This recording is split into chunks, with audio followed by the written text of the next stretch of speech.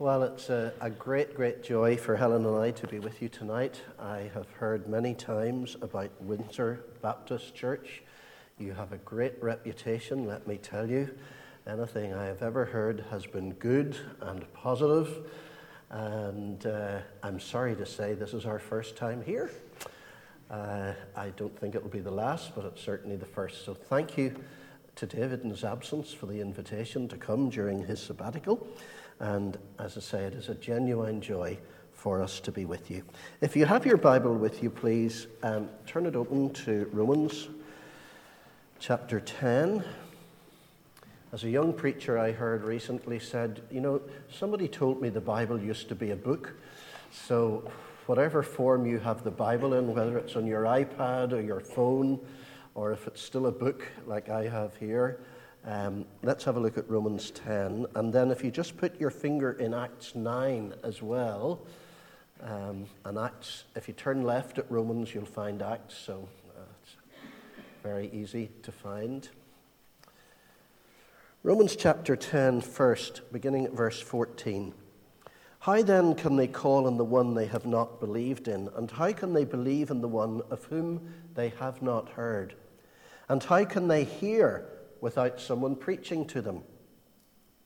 And how can anyone preach unless they are sent? As it is written, how beautiful are the feet of those who bring good news.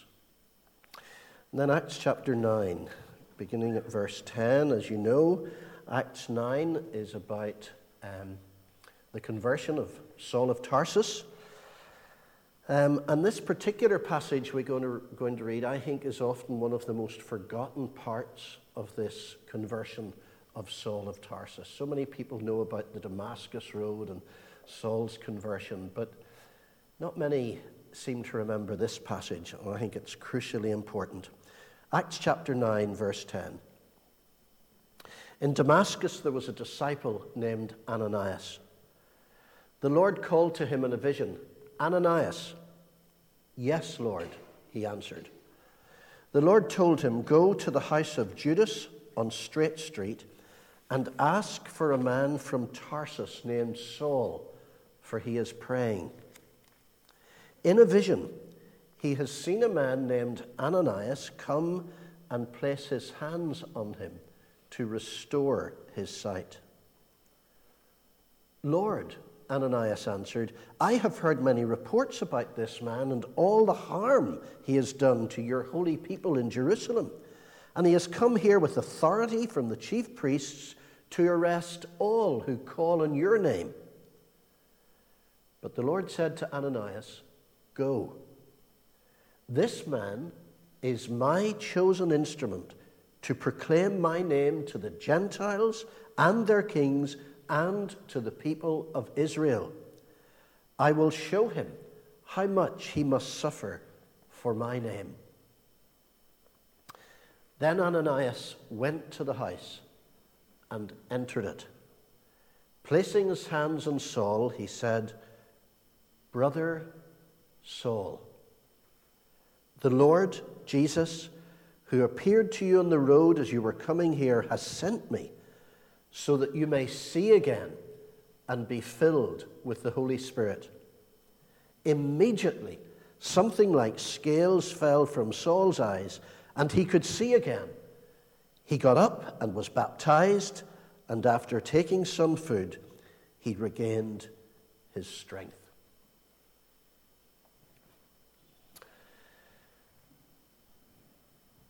I used to play a lot of rugby.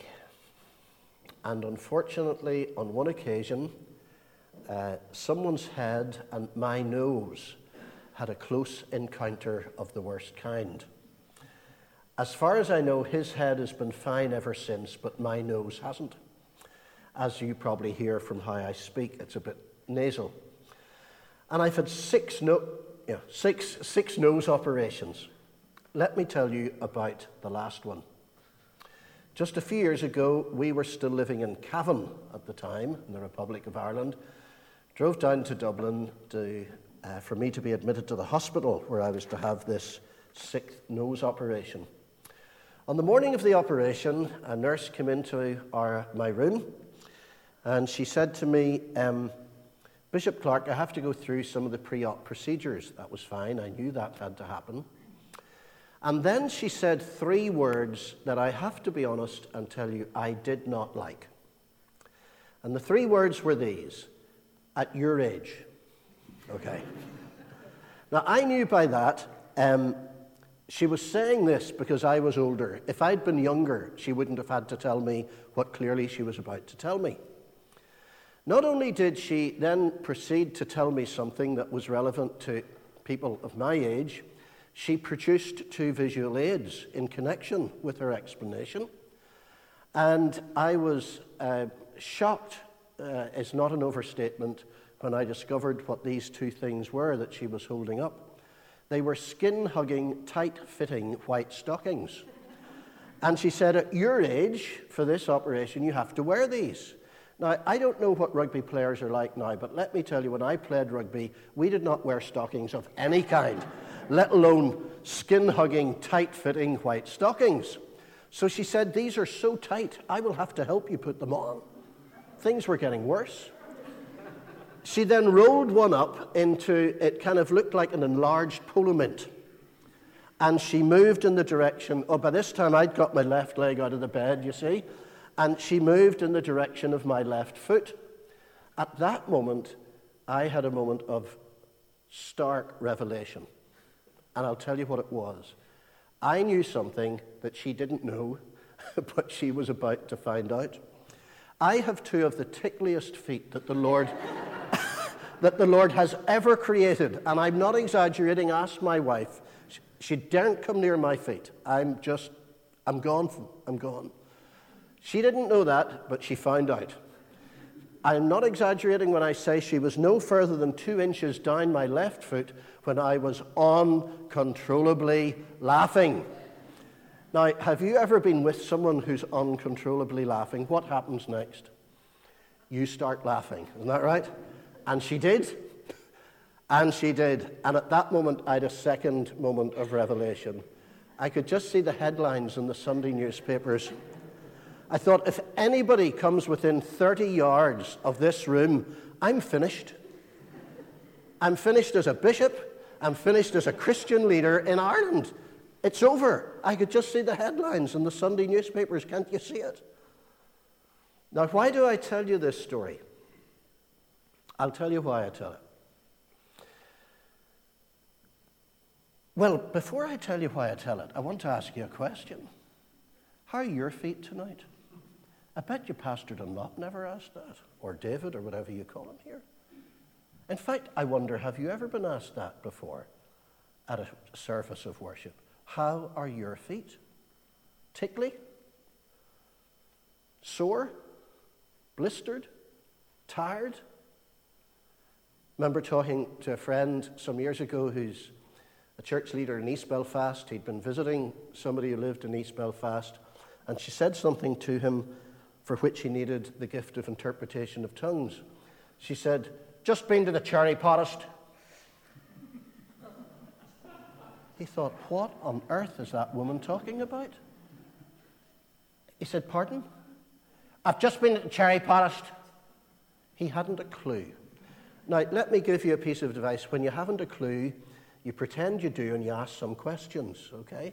So he asked a few questions, and then the light dawned. It was the chiropodist she had just been to, okay?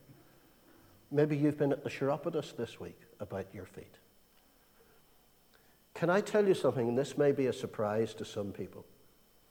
The reason I ask you this question, how are your feet, is because God is interested in your feet. If you were listening carefully to that reading that we had just a moment ago, how beautiful are the feet of those who bring good news. And every disciple of Jesus Christ is called to be a person with beautiful feet. We are called to be gospel people, good news people. So I ask you again, how are your feet tonight? Are they beautiful? Are they the feet of a person whose life radiates good news? We not only proclaim the good news of the kingdom as we're called to do, but we live it and people see the difference. Are we a church with beautiful feet? So that we're known in this community and in this locality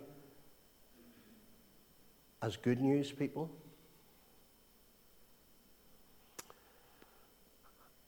In our reading from the Acts of the Apostles, chapter 9, I think we have an example of someone whose feet were beautiful. And incidentally, please know, and those of you who know your Bibles will know this, those words are recorded both in the Old Testament and in the New Testament. These are important. Prophet Isaiah and Paul writing to the Romans, how beautiful are the feet of those who bring good news. And in Acts chapter 9, I think we have an example of somebody with beautiful feet. There's his name, Ananias. You know, if you ask a bunch of people in most churches and you say to them, have you ever heard of the Apostle Paul? Most will say, of course we have. That's a crazy question. But if you ask a second question, have you ever heard of Ananias? Who? And yet I dare to suggest to you that if it hadn't been for Ananias, we may never have seen the wonderful ministry and leadership of the Apostle Paul. Ananias was a key person at a crucial time in the life of Saul of Tarsus. And yet he's one of the great unknowns, isn't he? He's not a big-name celebrity, but he was a man with beautiful feet. Let me tell you why he was available. In Damascus, there was a disciple named Ananias. The Lord called to him in a vision, Ananias! And he answered, yes, Lord. And the Lord gave him instructions. Ananias, I want you to go to the house of Judas on Straight Street and ask for a man from Tarsus named Saul. He's praying. Isn't it interesting how the Lord spoke to Ananias? Luke, in the Acts of the Apostles, tells us he spoke in a vision. You know, sometimes I think we're too narrow in our understanding of how God speaks to people. He's the sovereign God. He can speak in all kinds of ways. I have to be honest and tell you one of the highlights of my life, one of the great privileges of my life, was to attend the last Lausanne Congress in 2010 in Cape Town, South Africa, as one of the representatives from the Republic of Ireland. And during the course of that Congress, we heard again and again stories, particularly from the Muslim world, of how God is breaking into people's lives in most extraordinary ways. People having visions, dreaming dreams, hearing God speak. One story I will never forget was of these two missionaries, husband and wife. We weren't told which country it was for obvious reasons, but it was a strongly militant Muslim country. And they were driving one day. It was really, really hot. And the wife said to her husband, listen, whenever we come to a store next, could we stop and get something to drink? He said, sure. And after a few miles, they came to this store. Outside it, there was an armed guard, military uniform, big gun. And as the guy was parking the car, his wife said to him, the Lord has just told me you're to give that man a Bible. His immediate response was, well, darling, the Lord hasn't told me that. Ananias. Hesitation. She said, I'm telling you, the Lord has told me you're to give that man a Bible. Well, he said he hasn't told me that. And he went in, he bought the water, came back, they headed off, and as they were driving along, married couples, have you ever heard of a little marital? There was a little discussion going on in the car in which she repeated what she believed the Lord had spoken into her life, and he repeated his disagreement with this. And then she really came in heavy. She said, I'm not going to say any more, but I'm just telling you on Judgment Day, that man's soul is not in my conscience. Wow, that's heavy. He turned the car and he drove back. He was terrified. Got the Bible, got out of the car.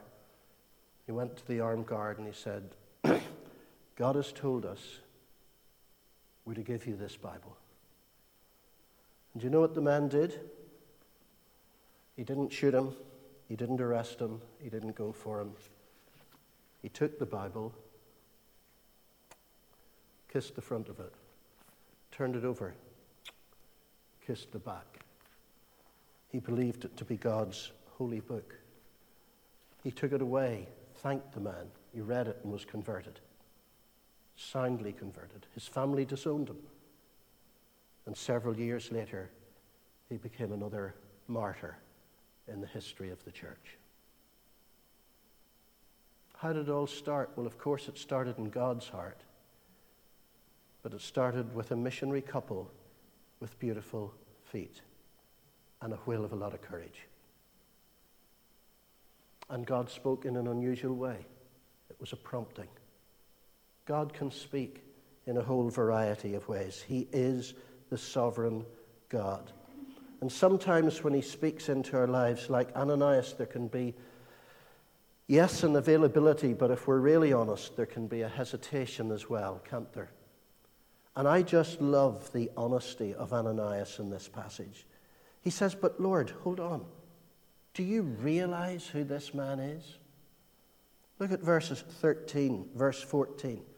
Listen, Lord, we have heard so much about this man. This man's in a kind of paramilitary gang. He's going around killing people. He's a gang, part of a gang that wants to exterminate the followers of the way, those who are seeking to be disciples of the carpenter from Nazareth. Lord, do you not understand that this man has come here with authority from the chief priests in Jerusalem to arrest everybody who calls on your name, and I'm one of them. I've had it if I go to see this man. It's good to be honest with the Lord and just tell him our hesitations. But look at what Ananias did next. The Lord said, go. Verse 15. This man is my chosen instrument to proclaim my name to the Gentiles and to their kings and to the people of Israel. And I will show him how much he must suffer for my name. What does Ananias do? He's heard God speak, go. He can stay, or he can go to that house of Judas in Straight Street. Big decision to be made. I wonder, are there some of us here tonight, and we know in our heart of hearts the Lord is calling us. He's calling us to do something. He's calling us to a new area of ministry and service for him. And like Ananias, we've been hesitating. We've been saying to the Lord what the cons are, why we shouldn't. We've been expressing our hesitations, and the Lord says to us tonight, go. Go.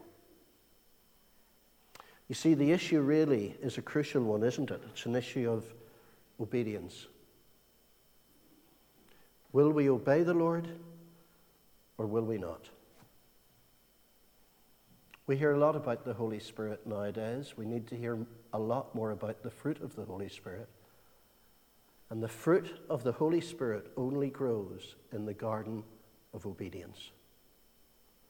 As we, as the people of God, obey our God, the fruit of the Spirit flourishes in a church, in the lives of individuals. What will Ananias do? And I love these words in verse 17. Then Ananias went to the house and entered it. Wow. Just put yourself in his sandals. What must have been going through his head as he journeyed over to the house of Judas on Straight Street in that great city of Damascus? All the fears, all the hesitations. What's going to happen to me when I get to see Saul of Tarsus, he certainly wasn't thinking of taking a selfie with Saul. That's for sure. But he went. He went. And he entered the house. Beautiful feet, folks. Beautiful feet. And he went in obedience to bring Saul of Tarsus good news. And you know, I think some of the most powerful words in the whole of the Bible, Old Testament and New Testament, are the words that Ananias spoke to Saul of Tarsus. The first words that Saul of Tarsus ever heard from the lips of Ananias. Oh, they are, as the Americans would say, awesome. What did he say? Brother Saul. Wow. Brother Saul. This persecutor of the church, this man who'd been present at the stoning of Stephen, this man who'd been giving his life to his religion and to the extermination of the followers of the way, the followers of the carpenter from Nazareth. And here's this ordinary disciple, Ananias, a common 5'8", like you and me. And he gets up from his house in obedience to the Lord, speaking to him in a vision. And he goes to that house and he goes in, and I suspect he may have put his arm around him. I don't know what he did, or kissed him, whatever the appropriate greeting was in Damascus at that time. But what he did say was, Brother Saul. Wow. If that isn't grace, tell me what is. If that isn't affirmation, tell me what is. If that isn't mercy, tell me what is. If that isn't being like Jesus, tell me what is. Ananias, beautiful, beautiful feet. I wonder, is there somebody, and if we're really honest, things have been a bit tense with that person.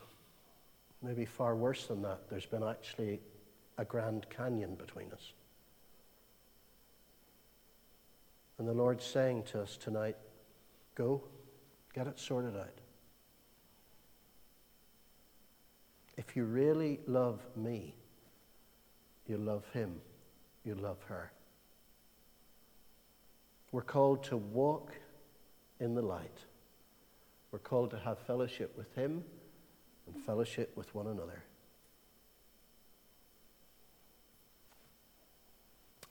We're called to encourage each other. Be people with beautiful feet. Grace-filled people. Will any of us ever forget that moment, not that long ago, in Ireland, when we all witnessed this? Do you remember the great debate? Will they shake hands or will they not shake hands? Went on endlessly. And they did. And I suggest to you that for both of those people, that was a massive, massive step. Massive. There are many in Ireland who would have said, we would never see anything like that. I believe there's a scriptural word for what we see here, and the word is grace. Our Queen giving what wasn't deserved. She did it. And I guess from where he was coming, there was a lot of grace too.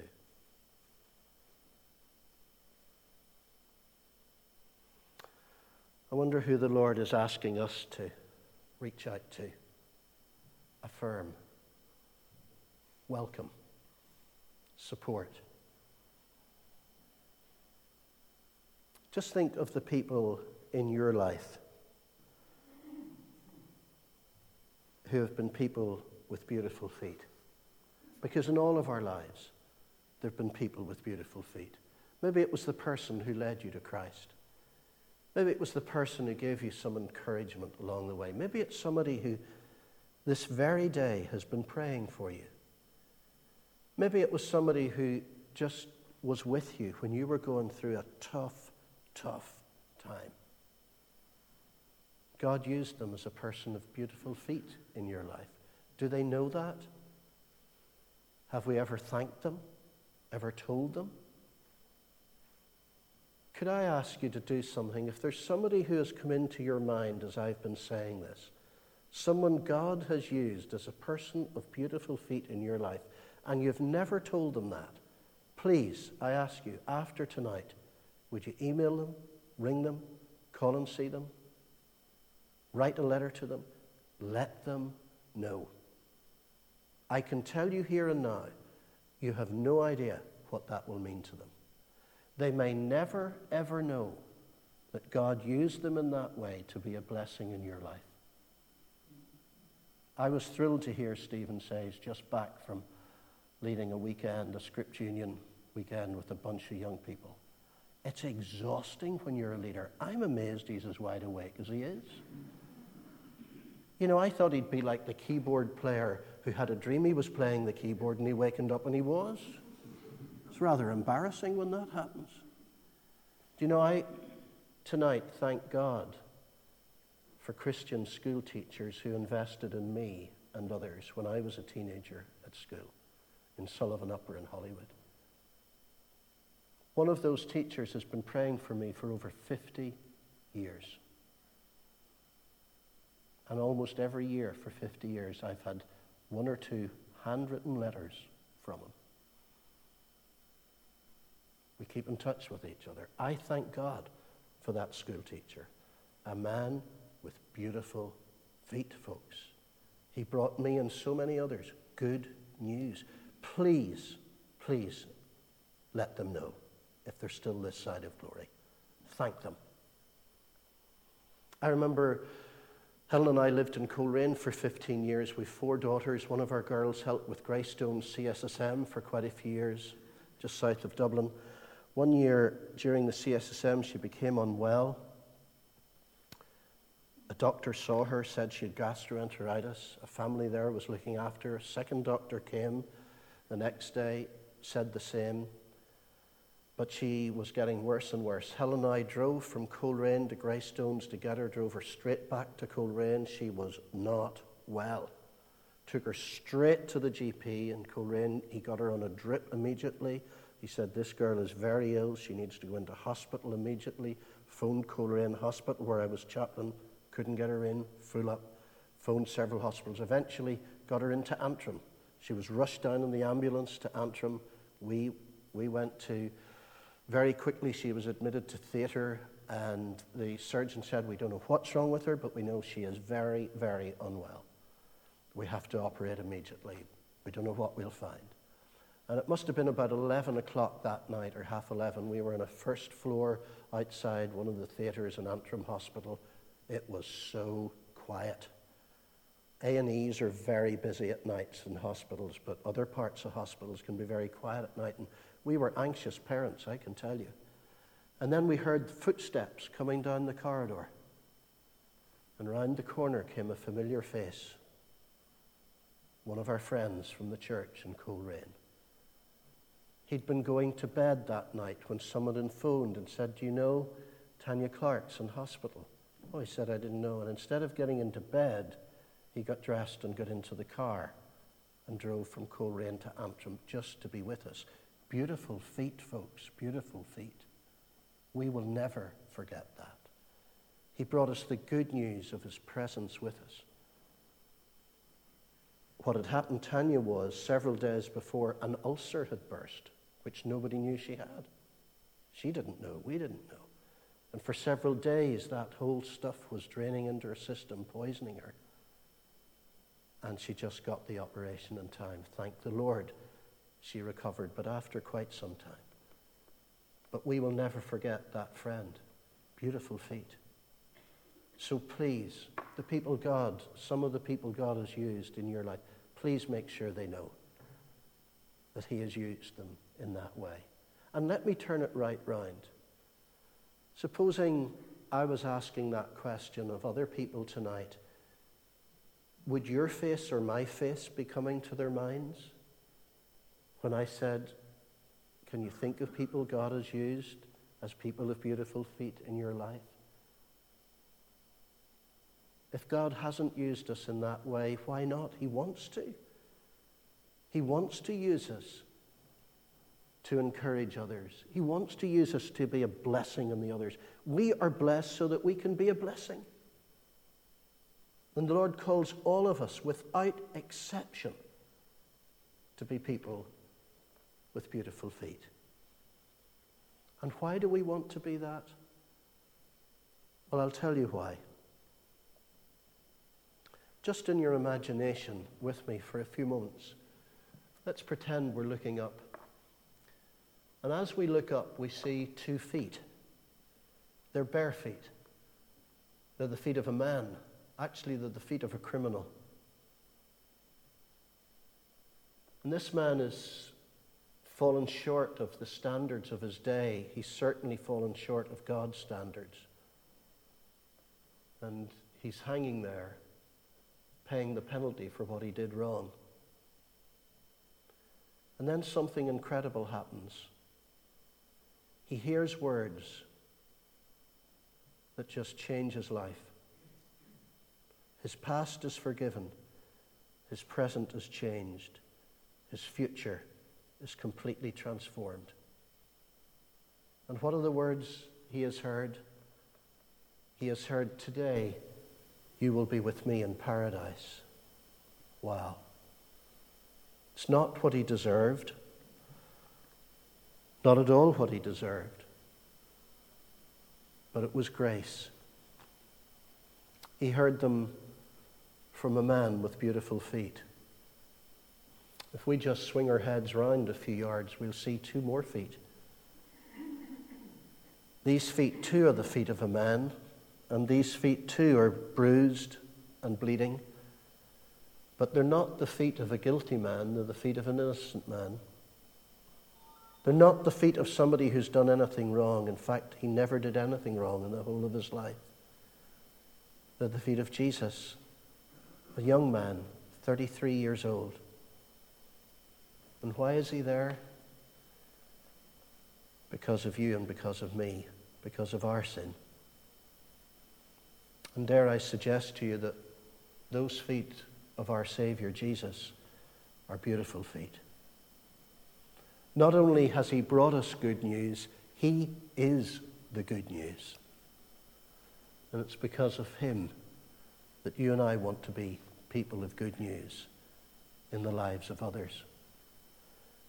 It's because of Jesus. So there it is, folks.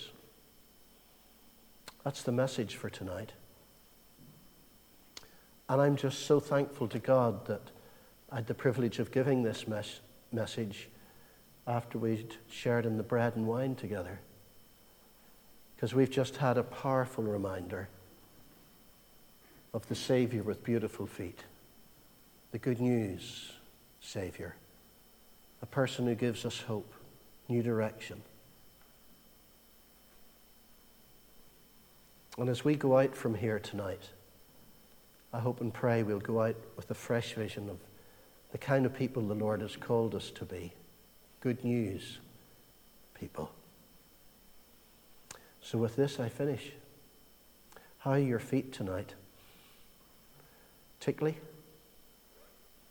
Smelly? Sore? Tired? I hope we've heard God's word tonight. And he's called us all to be people with beautiful feet. And I can tell you, as someone who has lived in both Northern Ireland and the Republic of Ireland for major chunks of my life, the people in Ireland today need to see a good news church because they've heard so much bad news from the church. They need to see a beautiful people because they've seen the ugliness sometimes of what happens when people don't honor God. And they need to see men and women and young people with beautiful feet. They need to see Jesus.